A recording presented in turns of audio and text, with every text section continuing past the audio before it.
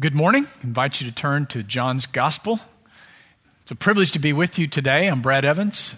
I'm pastor of Family Ministries. I'm office at the Anderson campus, so I don't get to get over here as often as I would like, but it's a privilege to be with you today. I also do congregational care. You may not know us that well, but this is my beautiful wife, Susan. We recently celebrated 25 years of marriage. How about that? Yeah, that's what I said. And on this evening, we renewed our vows. Brian Fisher renewed our vows. It was a small private ceremony, and tears were flowing. I had one person tell me that they knew why Susan was crying. She had just agreed to 25 more years of putting up with me. So, pastor of Family Ministries, and I am thankful for her. And we're going to be talking this morning about God's love. No one has displayed more to me the unconditional love of God than my wife. So I pray that you all get to experience that in your lives as well. We have a daughter, Rachel. She's graduating from high school. She happens to be suffering in Europe on a trip right now with her senior class. And she's going to a small university. You may have heard of it, Texas A&M University this fall. So that's right. So we're excited about that. Keep her at home. Actually, she's going to live on campus, but that's Rachel. And then we have a sixth grader who's graduating, and he is months away from becoming a teenager, and I'm scared to death. So he's our little wild man, and his name's Andrew. So that's our family. That's who we are. This morning, let me back up. We're going to be looking at John chapter 3. I want to ask you a question. If you had an opportunity to talk to somebody about how to have a relationship with Jesus Christ, where would you take them? I want to submit that John's a pretty good place, the Gospel of John. I love John. John is the beloved disciple, as we're going to see in a moment. The disciple whom Jesus loved. How would you like to have that on your business card? Or how would you like to have that you're the one whom Jesus loved? Well, you can through believing in Christ, and He does love you. We'll talk more about that in just a moment. But John is a great place to take somebody that you want to share with them about who Christ is. We see the 7 I ams in John where Jesus Christ talks about, I am the bread of life, I'm the way, the truth, and life, I am the resurrection and life, several of those. In John's gospel, it's a great place for a new believer to really sink his teeth into the foundational truths of Scripture. John is amazing because it's so simple that children can read it and they just love the images and the metaphors. But it's so deep, the most profound seminary professors can't even come close to mining the depths of the Gospel of John. So if you're going to take somebody and you're going to share with them about the person of Jesus Christ, and we go to John's Gospel, where would you take them? Well, I want to submit to you that John chapter 3 is a great place to go because here we see a man named Nicodemus, and this isn't just some fairy tale. At a real point in time, a historical figure, Jesus Christ, was born in a manger, grew up, became a man, and he had some encounters with real people. This is a factual account of a dialogue that Jesus Christ had with a man named Nicodemus. And so we see at the very tail end of this passage in John 3:16, and so this is going to give us the context for John 3:16, probably the most famous verse in our Bible. Would you agree with that? Is there one that's more common or more famous than John 3:16? For God so loved the world that He gave His one and only Son, that whoever believes in Him shall not perish, but the great promise will have eternal life. John 3:16. You know, that's that verse you see people holding up signs at football games and stuff. Remember that guy with the multicolored afro that used to always hold up John 3:16? I don't know what happened to him, but I used to always see him at sporting events, and it's a amazing verse. Clearest verse in the Bible about what God has done to enter into a relationship with you and me and how that is made possible. The summation of the gospel right there in one verse. I want to tell you it's a little bit intimidating to think of teaching John 3:16. It's like trying to describe the Mona Lisa or the Hope Diamond. It's incredible. John 3:16. I want to give us a little bit of a running start as we look at this. And let's talk about who authored this and a little bit of the context before we get right into John chapter 3. So as I mentioned, it was written by John, one of the 12 disciples. And in the 12 disciples, Jesus Christ, he poured himself into these men, and he had 3 guys that he was particularly close with. You know who they were? Peter, James, and who? John. John, as he calls himself, the beloved disciple, or the agape disciple, that divine love that God has for us. John experienced this. See, John's just not reading somebody else's mail. John wants us to know what it was like to be with the Savior, to spend 3 years with this man who was God. He wants to tell us about what he experienced, what he knows about this man, but also what he believes, that Jesus is the Son of God. And he wants us to experience this man so that we too, through believing in him and receiving his free gift of salvation, we too can experience what John did, and that's life eternal. It's an amazing book written by a man, again, the beloved disciple, the man whom Jesus loved. Key word, believe. Pisteuo is a Greek word. It means to trust in, to believe, to have faith in, to have confidence in. We're going to see this in our text this morning several times. It's our response to the good news of Jesus Christ, to accept it and believe. Who's it written to? Well, Matthew, the Gospel of Matthew, is written to the Jews. Mark writes to Gentiles. Luke writes to Romans. Who does John write to? For God so loved the world. John's written to everyone. It's an amazing gospel. We see this in John 1:12. Let me walk through with me. I just want to bring us up to speed to our passage. John 1:12. John writes, "But as many as received him," the person of Christ, as many as received a relationship with Jesus Christ, to them he gives the right or the authority to become something very special. What does it say? Children of God, even to those who believe in his name. So when we believe in Christ, we become family, the family of God. We become children of God. I really like how Eugene Peterson puts it in John 1:14 about how Jesus Christ entered planet Earth. We celebrate this at Christmas. Born humbly in a manger, Jesus in an earth suit. John 1:14, the Word became flesh and blood. This is the written Word of God. It's holy. God is revealing himself to us. Divine revelation.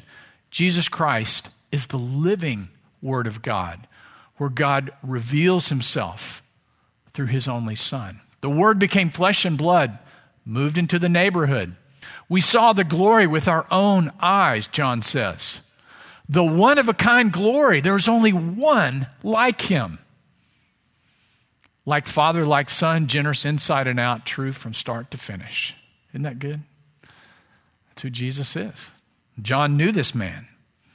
In verse 18, he talks about how Jesus Christ has explained God. That word explained is exegete.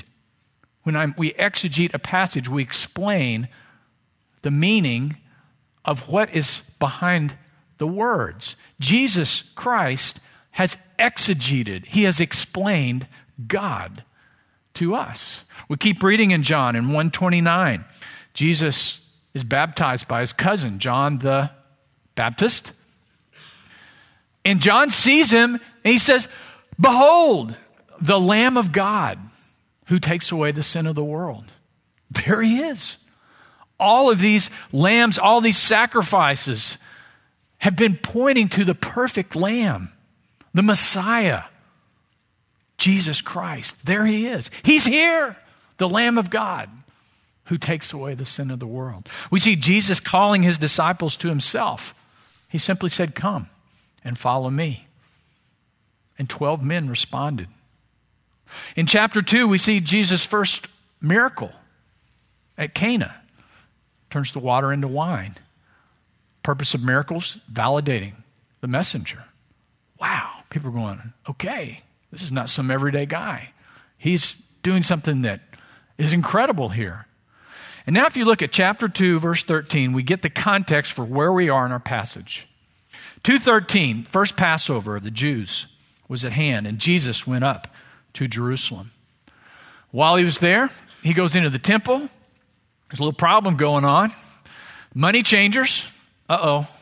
So Jesus throws him out because his father's house is to be a house of prayer, not house of merchandise.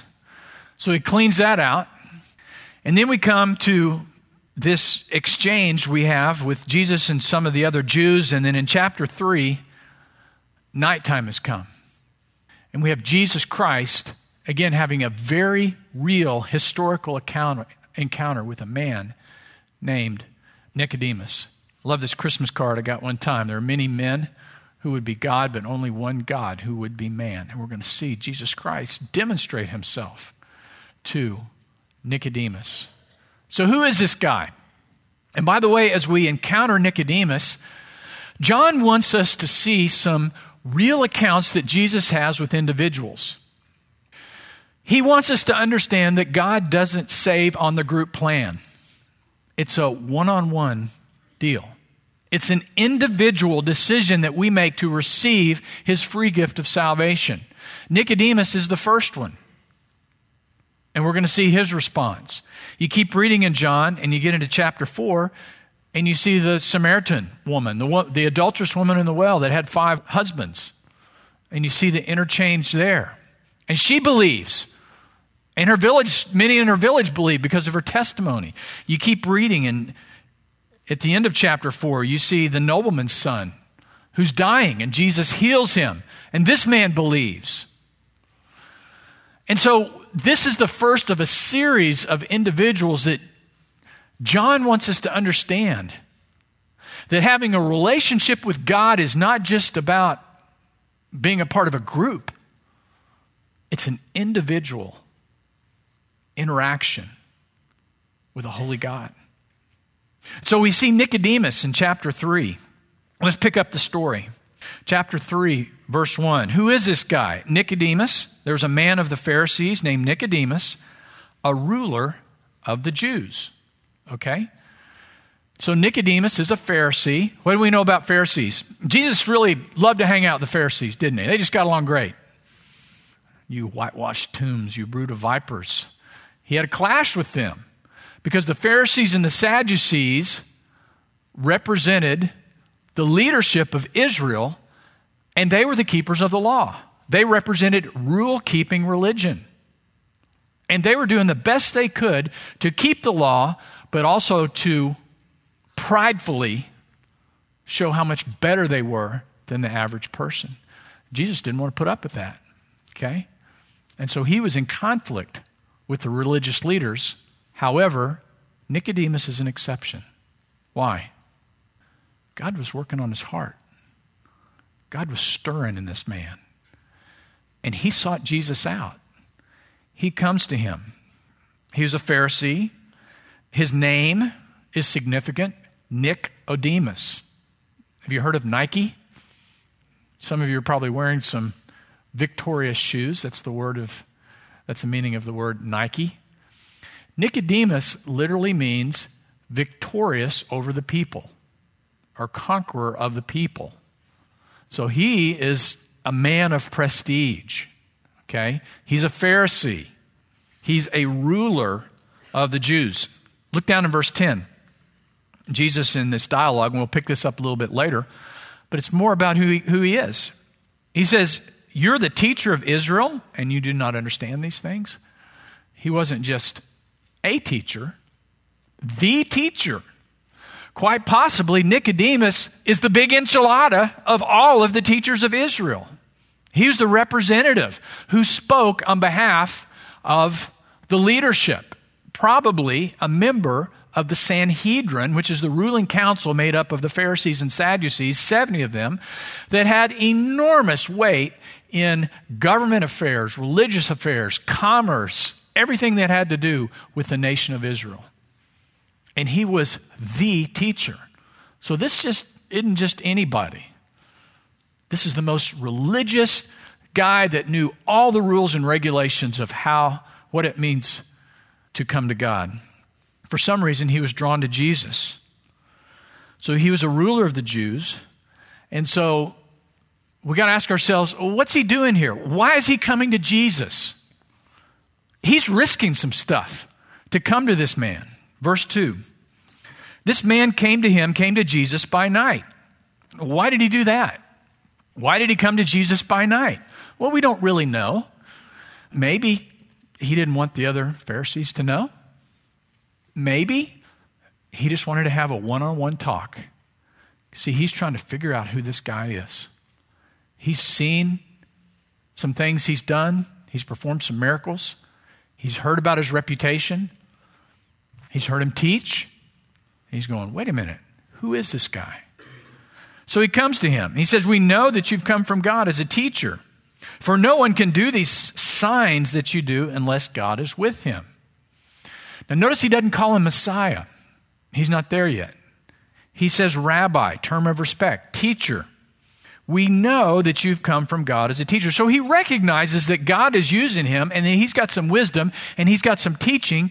And Nicodemus, Nick at night, he's trying to come and figure out, come on, that was good. Nick at night, he's trying to come and figure out what's going on with this man. See, Nicodemus represents a part of all of us where we come seeking something that the world can't provide. There's a God-shaped vacuum in all of our hearts that can only be filled with Jesus Christ. So Nicodemus is seeking Jesus.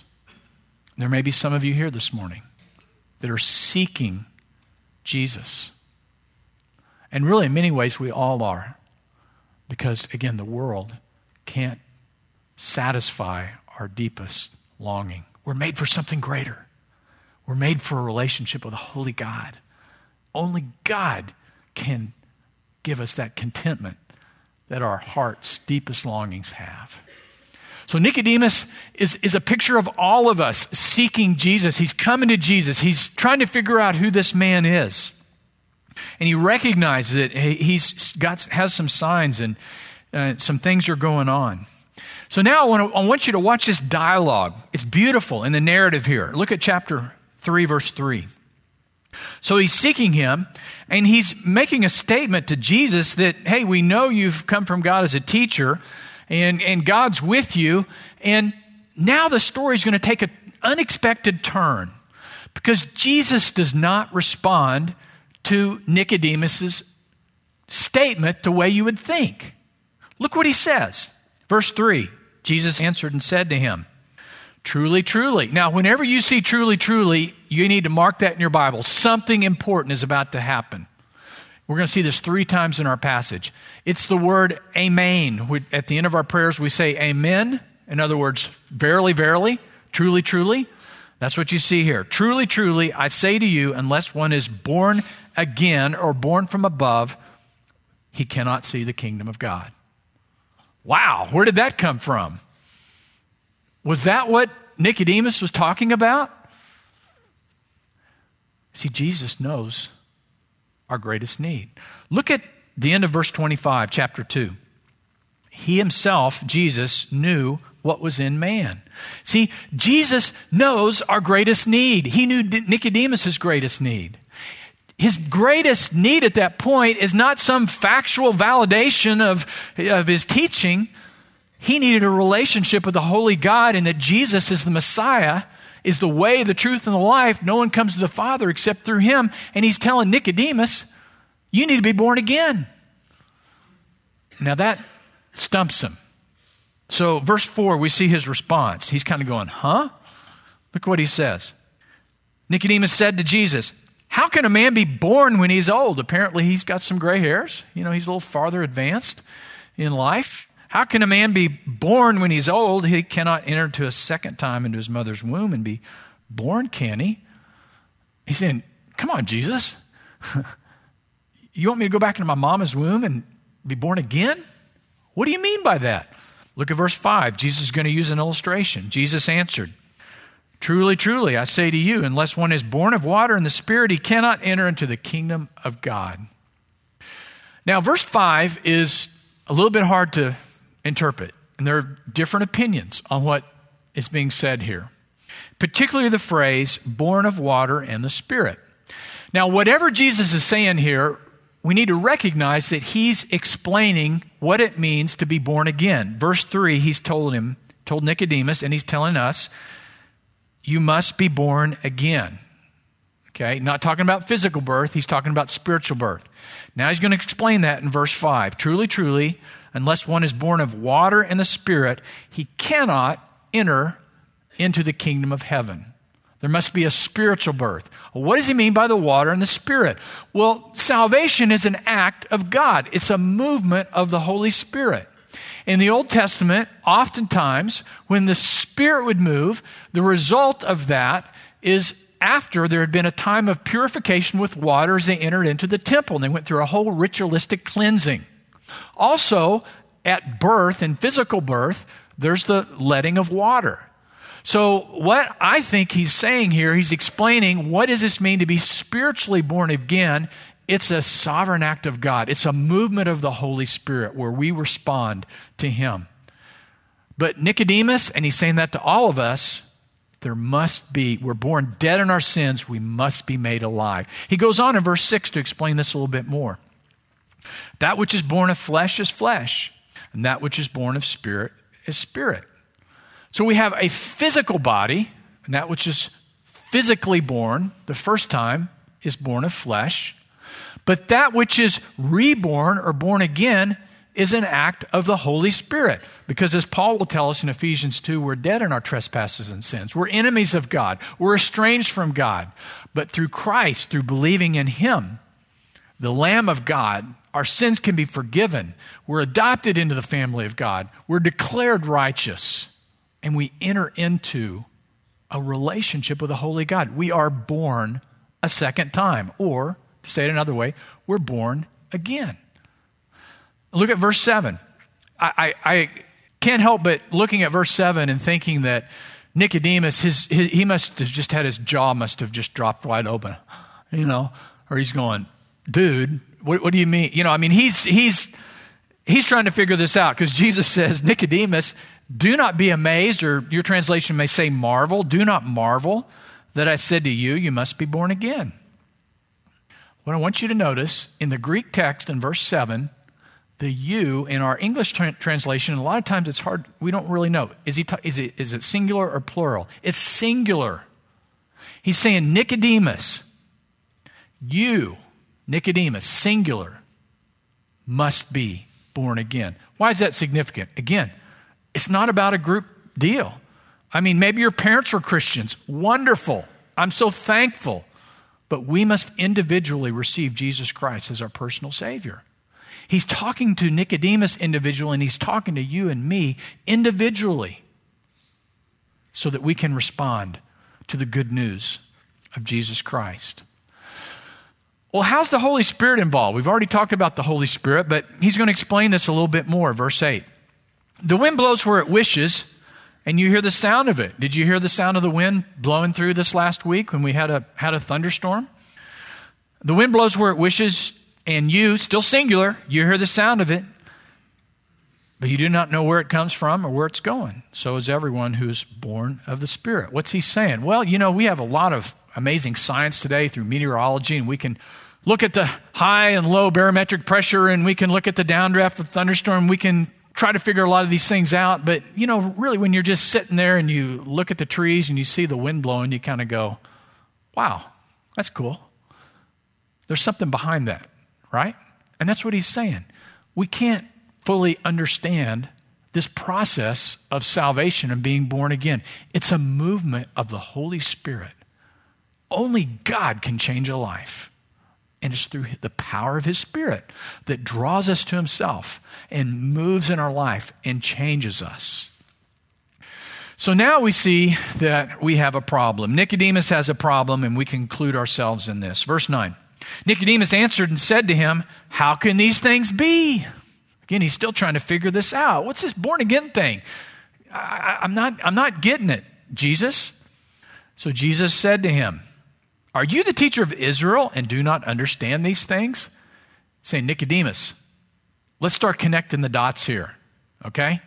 You're the teacher of Israel, and I'm explaining some things to you. Remember what you've been taught and what you've been teaching, because this is going to make sense to you if you do. You're the teacher of Israel, you do not understand these things. 11, here's another one. Truly, truly, very important. I say to you, still singular, talking to Nicodemus, one-on-one, we speak that which we know and we bear witness of that which we've seen. And you, now this is plural, you Jews do not receive our witness. Verse 12, if I told you earthly things, back singular, and you do not believe, how shall you believe if I tell you heavenly things? So what he's saying here is, Nicodemus, you're not getting it. First of all, in verse 10, you're not understanding. In verse 11, he's saying you're not receiving the witness. And what's the witness? Well, it's the testimony of who Jesus is, the miracles, what He's done, the fulfillment of all the prophecies. You're rejecting your Messiah. And then third, in verse 12, you don't believe.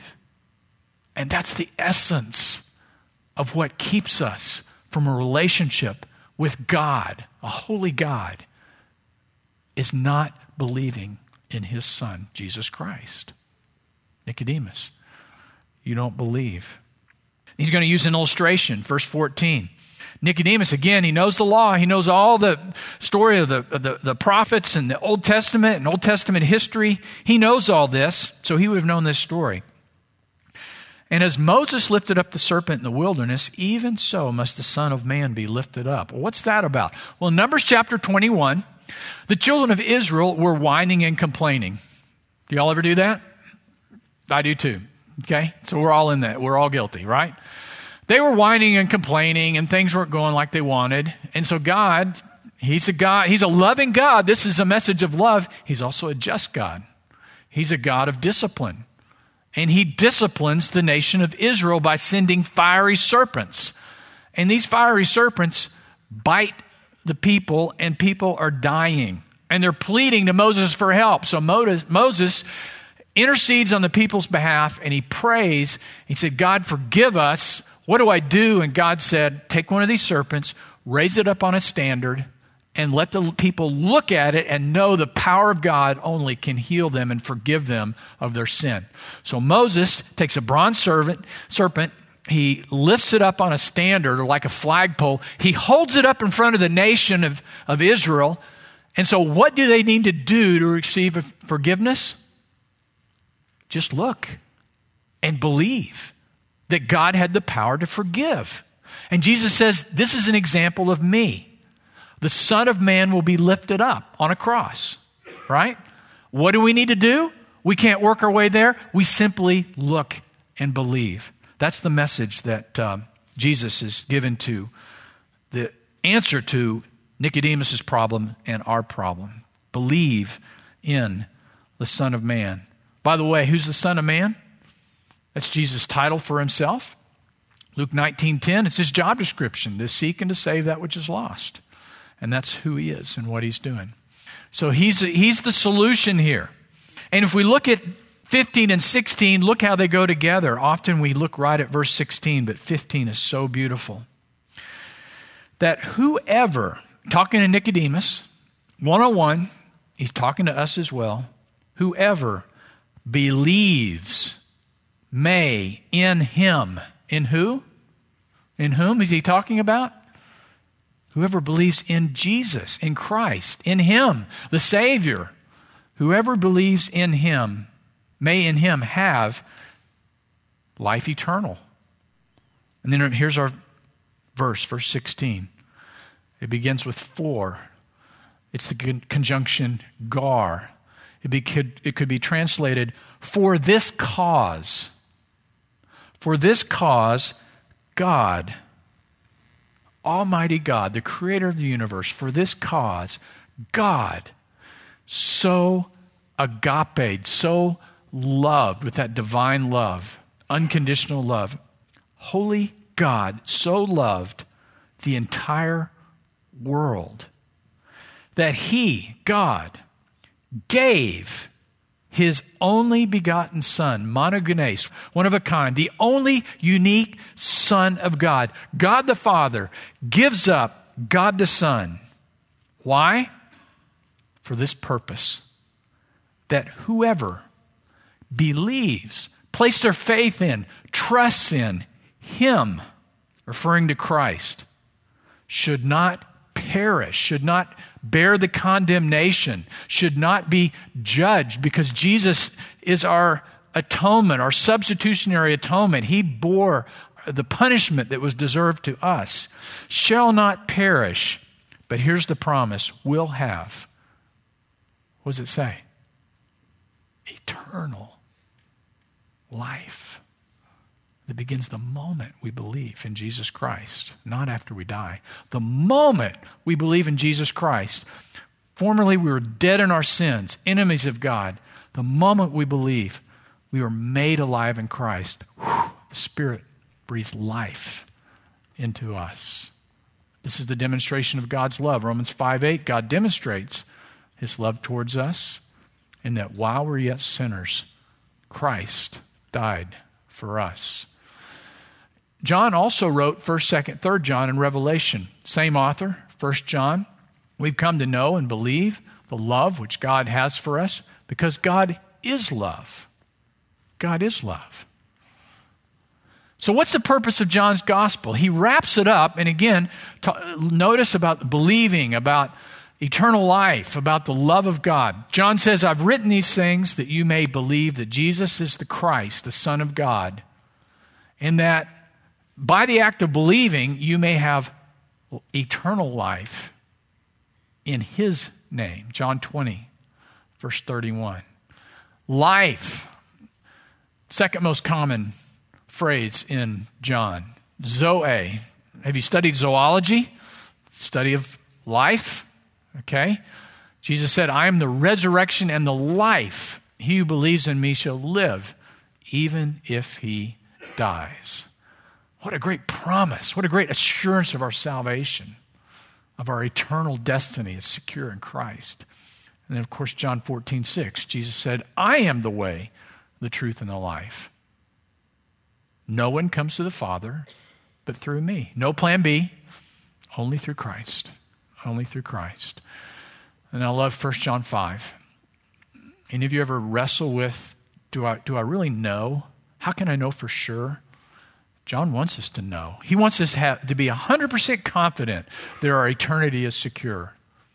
He writes in the Witnesses this, that God has given us eternal life. This life is in His Son, Jesus. He who has Jesus has the life. He who does not have Jesus does not have the life. Okay, it goes on to say, these things I've written to those of you who believe, so that you can know that you have eternal life. He wants us to be confident. He wants us to be 100% sure, so we don't have to worry, we don't have to fear, so that Satan can attack us with doubt. So what happens to Nicodemus? You know, a lot of times in the Bible we see these encounters with Christ, or we see these stories, and we don't really know. Well, do you know what happened to Nicodemus? Look at chapter 7, verse 50. John tells us. John chapter 7, verse 50. There's a division on the people among who is Jesus? Is He really who He claims to be? And Nicodemus said to them, now maybe it's just a common name, right? Maybe Nicodemus is just, like John or something, We hear that all the time. Well, John wants us to know that he who came to him before being one of them. So he wants us to know this is the same guy. Look at chapter 19. Okay, now Jesus Christ has been crucified, and they're taking His body to be buried. In chapter 19, verse 38, Joseph of Arimathea is taking the body of Jesus to his tomb. And that's kind of hard to do that by yourself. You got all the burial spices and all that, so he needs some helpers. Who's helping him bury Jesus? Look at verse 39. Nicodemus came also, who had, maybe that's a different guy. No, John said, who came to him first by night. Nick at night, there he is again, bringing a mixture of myrrh and aloes, about 100 pounds of weight. Men, would you prepare a communion? We're going to have a communion here in just a moment. As we wrap this up, applications. How do we apply this to our own lives? What's our application here? First, believe in Jesus Christ. Believe in the person of Jesus Christ. And if you have never done that, what a better time than to do that today and to believe in the person of Jesus Christ. Second thing is to pray for others who may not have a relationship with Jesus Christ. To pray for family and friends that God would give you an opportunity to share the good news. So first is to believe ourselves. Second is to pray for those who don't know Christ, especially our family. And third is to be bold in sharing the love of Christ. I wanted to tell you a story. This is very challenging for me to share because it concerns my own family. It concerns my own father. My father passed away this past February 15th. His name's Bob Evans. I'll show you a picture of him on our farm in Missouri. I'm so thankful for my heritage. I was raised in a home where my mother was the spiritual leader. She took us to church. She told me about Christ. She had a huge part in me accepting Jesus Christ as my Savior when I was 9 years old. My dad was there. He did so many good things. I mean, he was amazing in involving us on the farm, teaching us to work. Just a great dad. Took me hunting and fishing and all those great dad things. Except for one thing. Don't really know where my dad was spiritually. Not really sure growing up. Okay? Because he never talked about it. Some of it's a generational thing. Yeah, my dad, when he passed away, he's 83. Just kind of private person. But I didn't really know. Does he have a relationship with Christ or not? So this past couple years, his health has been failing. And it particularly started going downhill this fall.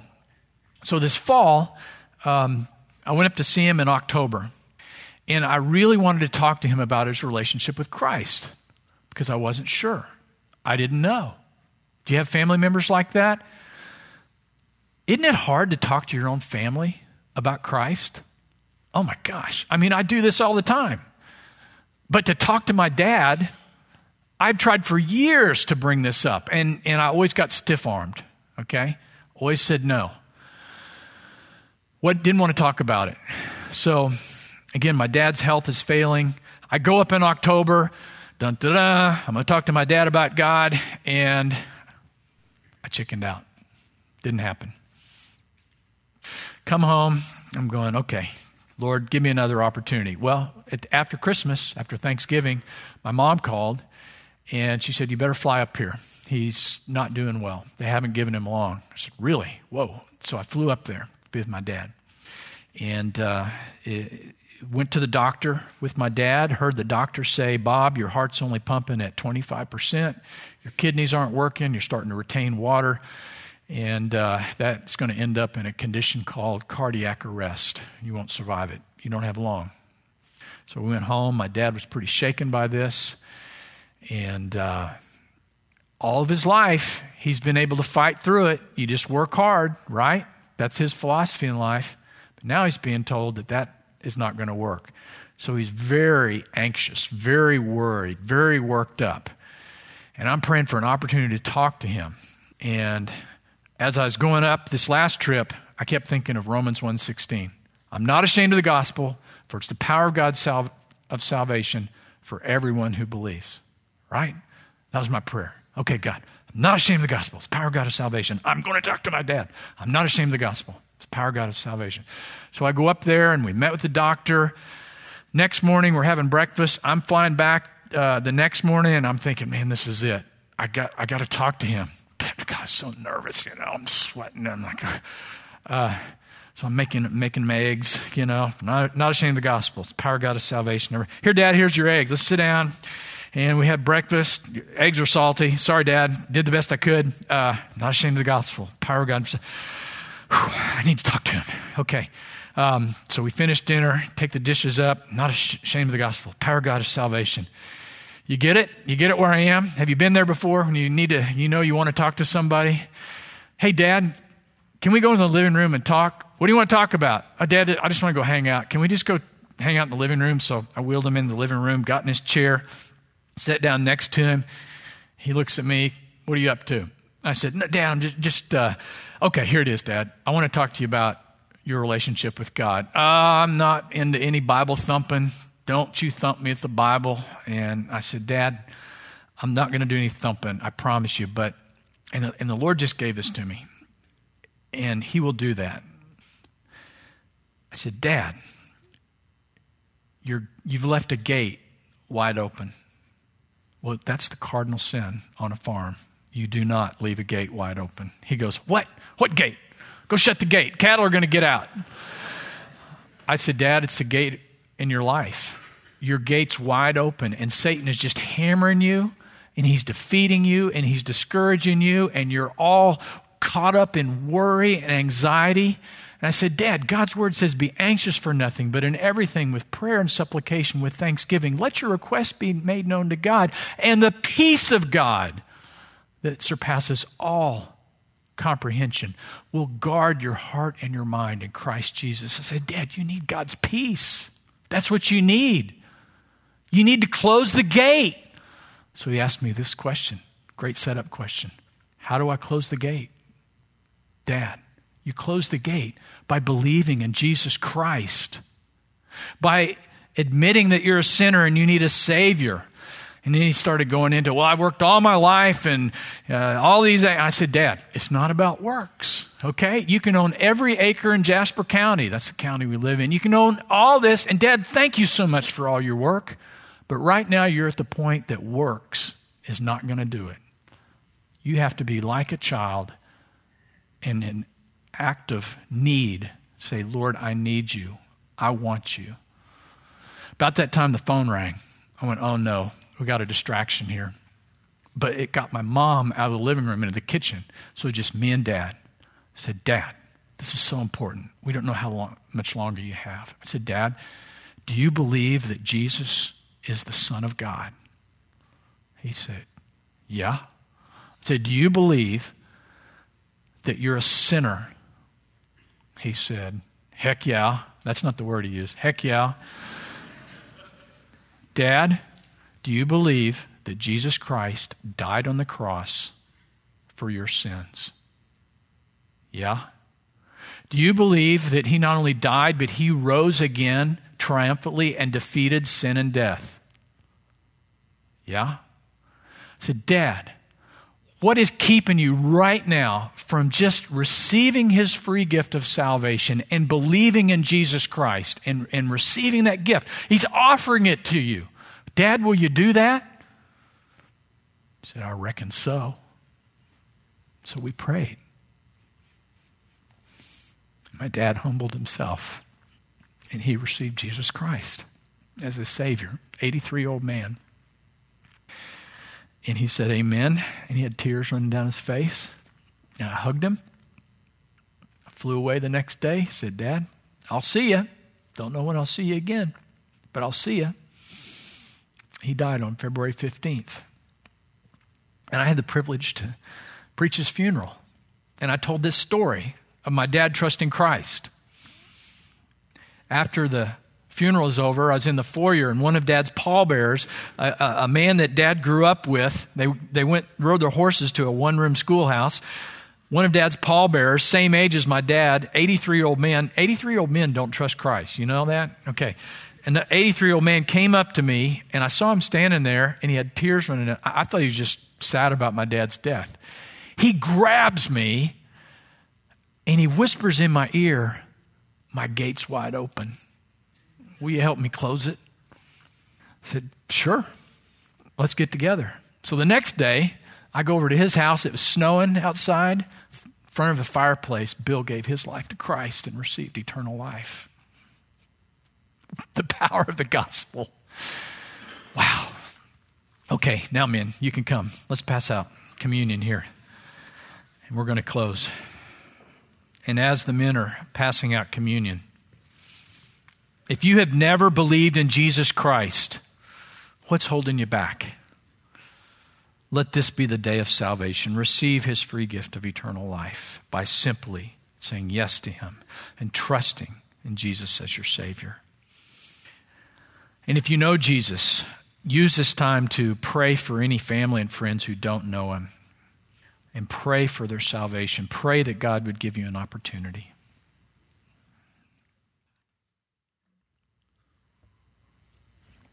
Lord, we love you and we thank you for this time today. Thank you for the family of God.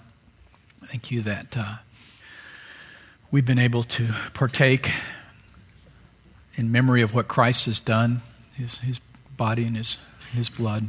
And we're just so grateful that we can call you our Father. And we're your children through Christ. Thank you for the power of your word. Thank you for your gospel. Thank you for reaching my dad and his friend Bill. Thank you for reaching each of us in here who knows you, or more importantly, you know by name. Let us consider the good news, the treasure that it is, and be bold in sharing your love with others. Pray this in Christ's name. Amen. You're dismissed.